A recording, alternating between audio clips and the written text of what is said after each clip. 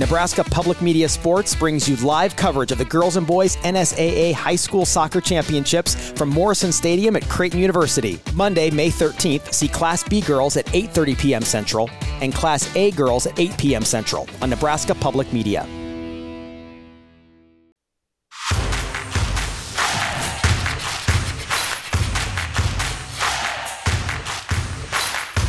You're listening to Hurrdat Sports Radio. As I've told him, when I coach Heinrich, I'm not coaching him for right now. I'm coaching him for like next year and the year after. Not that we're not trying to win right now, but we're going to address everything as it comes, and we're going to push him through because I think he's a winner. I think he's tough, and I think he's learning on the job. And I think he didn't play for a couple of years, and so he's catching up. He just, it'd be one thing if we were sitting here at like 2-6 and 2-7 and no one was paying attention and you can kind of make mistakes. Here the games are all in the balance and everyone's watching, right? And so over the years I've always found freshmen tell me they want to play, and then all of a sudden every game's tight and every game's close and they don't quite want to play anymore. It's like, oh, coach, there's a lot of pressure here. Let me redshirt and get to the next year. Heinrich wants to play and he wants to compete, and so we try to go through everything. I mean, even to get back in the game, the throw to Malachi and some of the throws he made were unbelievable, right? The one to Fedoni is just a little bit high. If that ball's just a little bit lower, then Fedoni catches that ball. So just always working with Heinrich on his accuracy, and we're asking him to do a lot of things. We're asking him to drop back and throw it, play action and throw it, run the option. He's battling for his teammates. So as I said, I have the ultimate respect for him and the way he goes about his business, and he's learning on the job, as we all are right now. Wrapping up hour number one here on Hurrdat Sports Radio. I'm Ravi Lula. Andrew Rogers here with me. We're on AM 590 ESPN Omaha and ESPN Tri-Cities, along with Twitter and YouTube on Hurrdat Sports. You can give us a follow along there as well. We're brought to you by our friends at Dingman's Collision Center. Dingman's has 4 great Omaha area locations, and they've been family owned and operated in Omaha for over 25 years.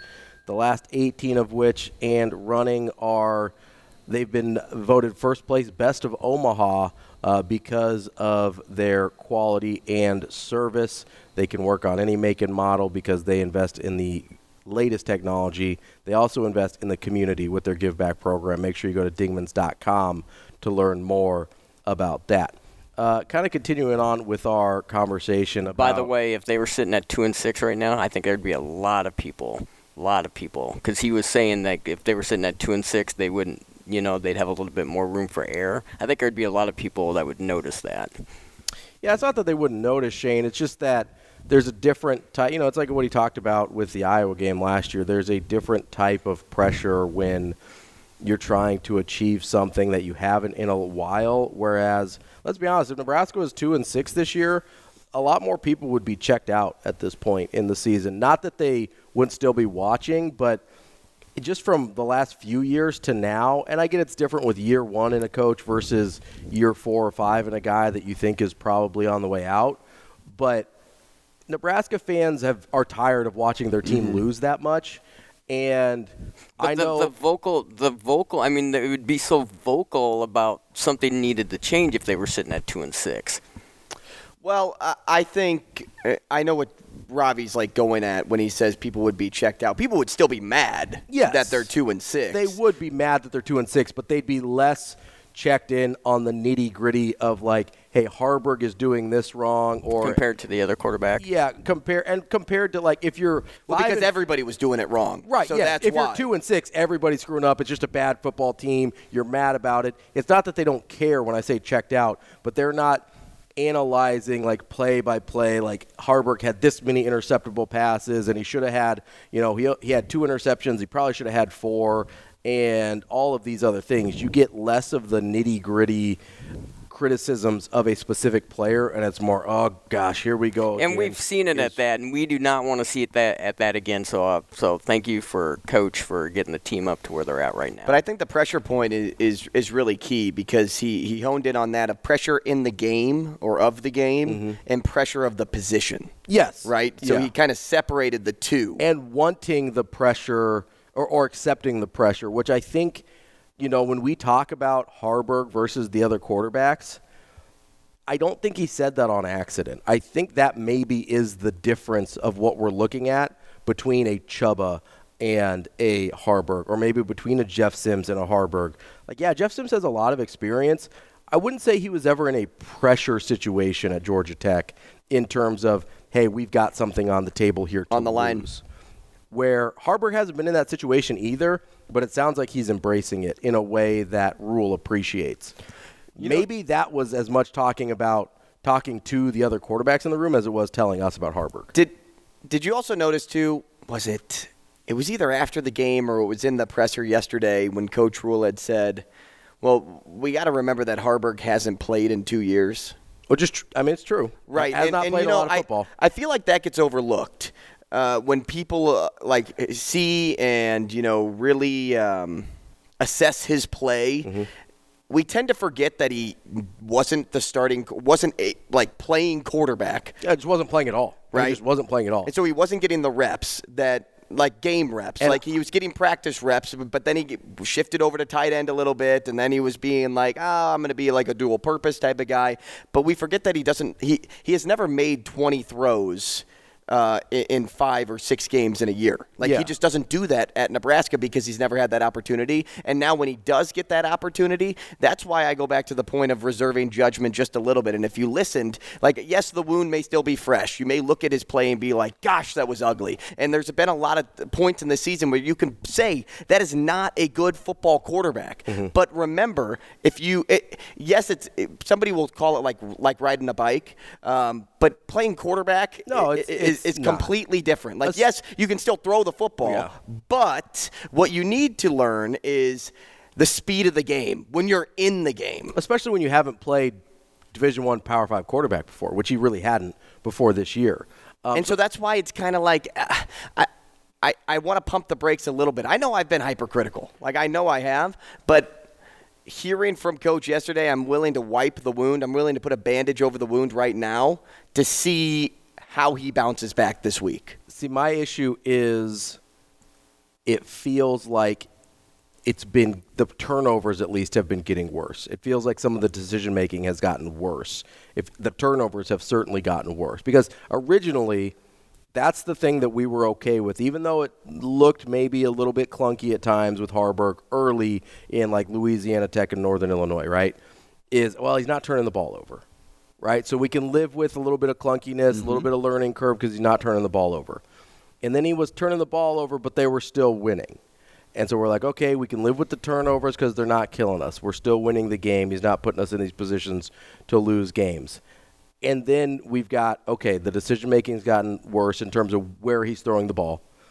The turnovers have gotten worse in terms of how often he's turning over the ball. And now you catch a loss as well. I think, to me, that's where this sort of breaking point's too aggressive, but kind of a turn in my mentality with Haarberg, because the thing that he was supposed to bring to the table was taking care of the football better than Jeff Sims. That's all we really wanted at the time. And that's no longer the case, right?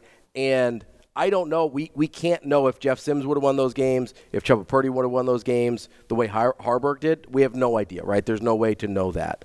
What I do know is you could put somebody else in there and they can turn it over just as many times as Heinrich Haarberg does. And listen, if you genuinely believe that Heinrich Haarberg is the future quarterback of this program, I understand letting him go through these growing pains. I do. If you think, hey, I think this is our guy for the next couple years after this, let's ride with him a little bit. I totally get that. And I understand if you're like, hey, Jeff Sims, maybe not even coming back. Maybe he's going to redshirt this year because he's only played in 4 games so far. Because he had that one random play earlier after Haarberg took over as starter. But, you say, hey, maybe it's not Sims because he's going to want a grad transfer at the end of this year or whatever.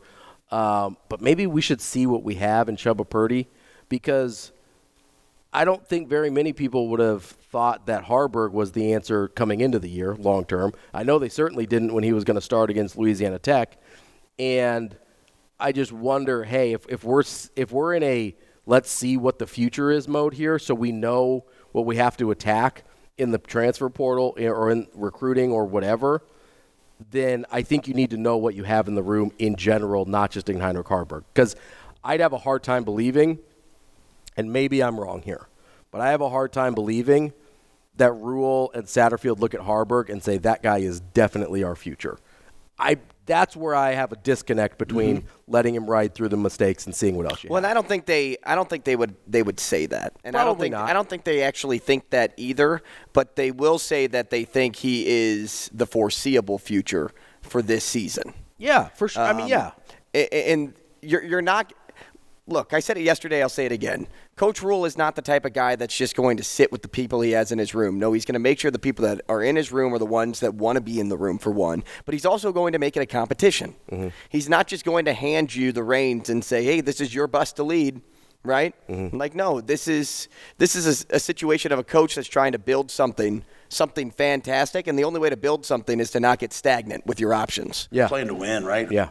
And so because of that, he will attack the transfer portal. He will see what he gets out of development of some of the young guys that he recruited in the 2024 class and see what's in front of him. Haarberg will have to compete for that position next year if he wants to play that position next year. But as of right now, I think what you can do is keep him in there as your starter. Maybe give some alternative looks with Jeff Sims if you're really looking for more running plays than passing plays. If that's the direction you want to see them go, that's the direction I think the people want to see this go, where you're not throwing the football 30 times a game. I'm uncomfortable with them throwing 30 times a game with anybody on this roster. So he's the quarterback in Nebraska. I just really believe that you know it'll solve itself. Like yes, you talk about decision making, right? That's why Haarberg was there initially. Then decision-making got worse. Mm-hmm. But you'll overcome some bad starts. It's like being a pitcher, right? You may be the third best pitcher on your team. Like, remember Fott for the Diamondbacks? Mm-hmm. He had a horrible regular season. Like, his ERA was in the 5.6s in the regular season. Sometimes that just happens. Mm-hmm. But as somebody that's young, you're learning through the speed of the game at that level, and then he got comfortable once he got into the playoffs. I'm not saying that's going to happen to Haarberg, but you give him time, you give him enough starts, he'll get comfortable. Coming up next, we've got Matt DeMarinis from the White and Blue Review to talk about Creighton.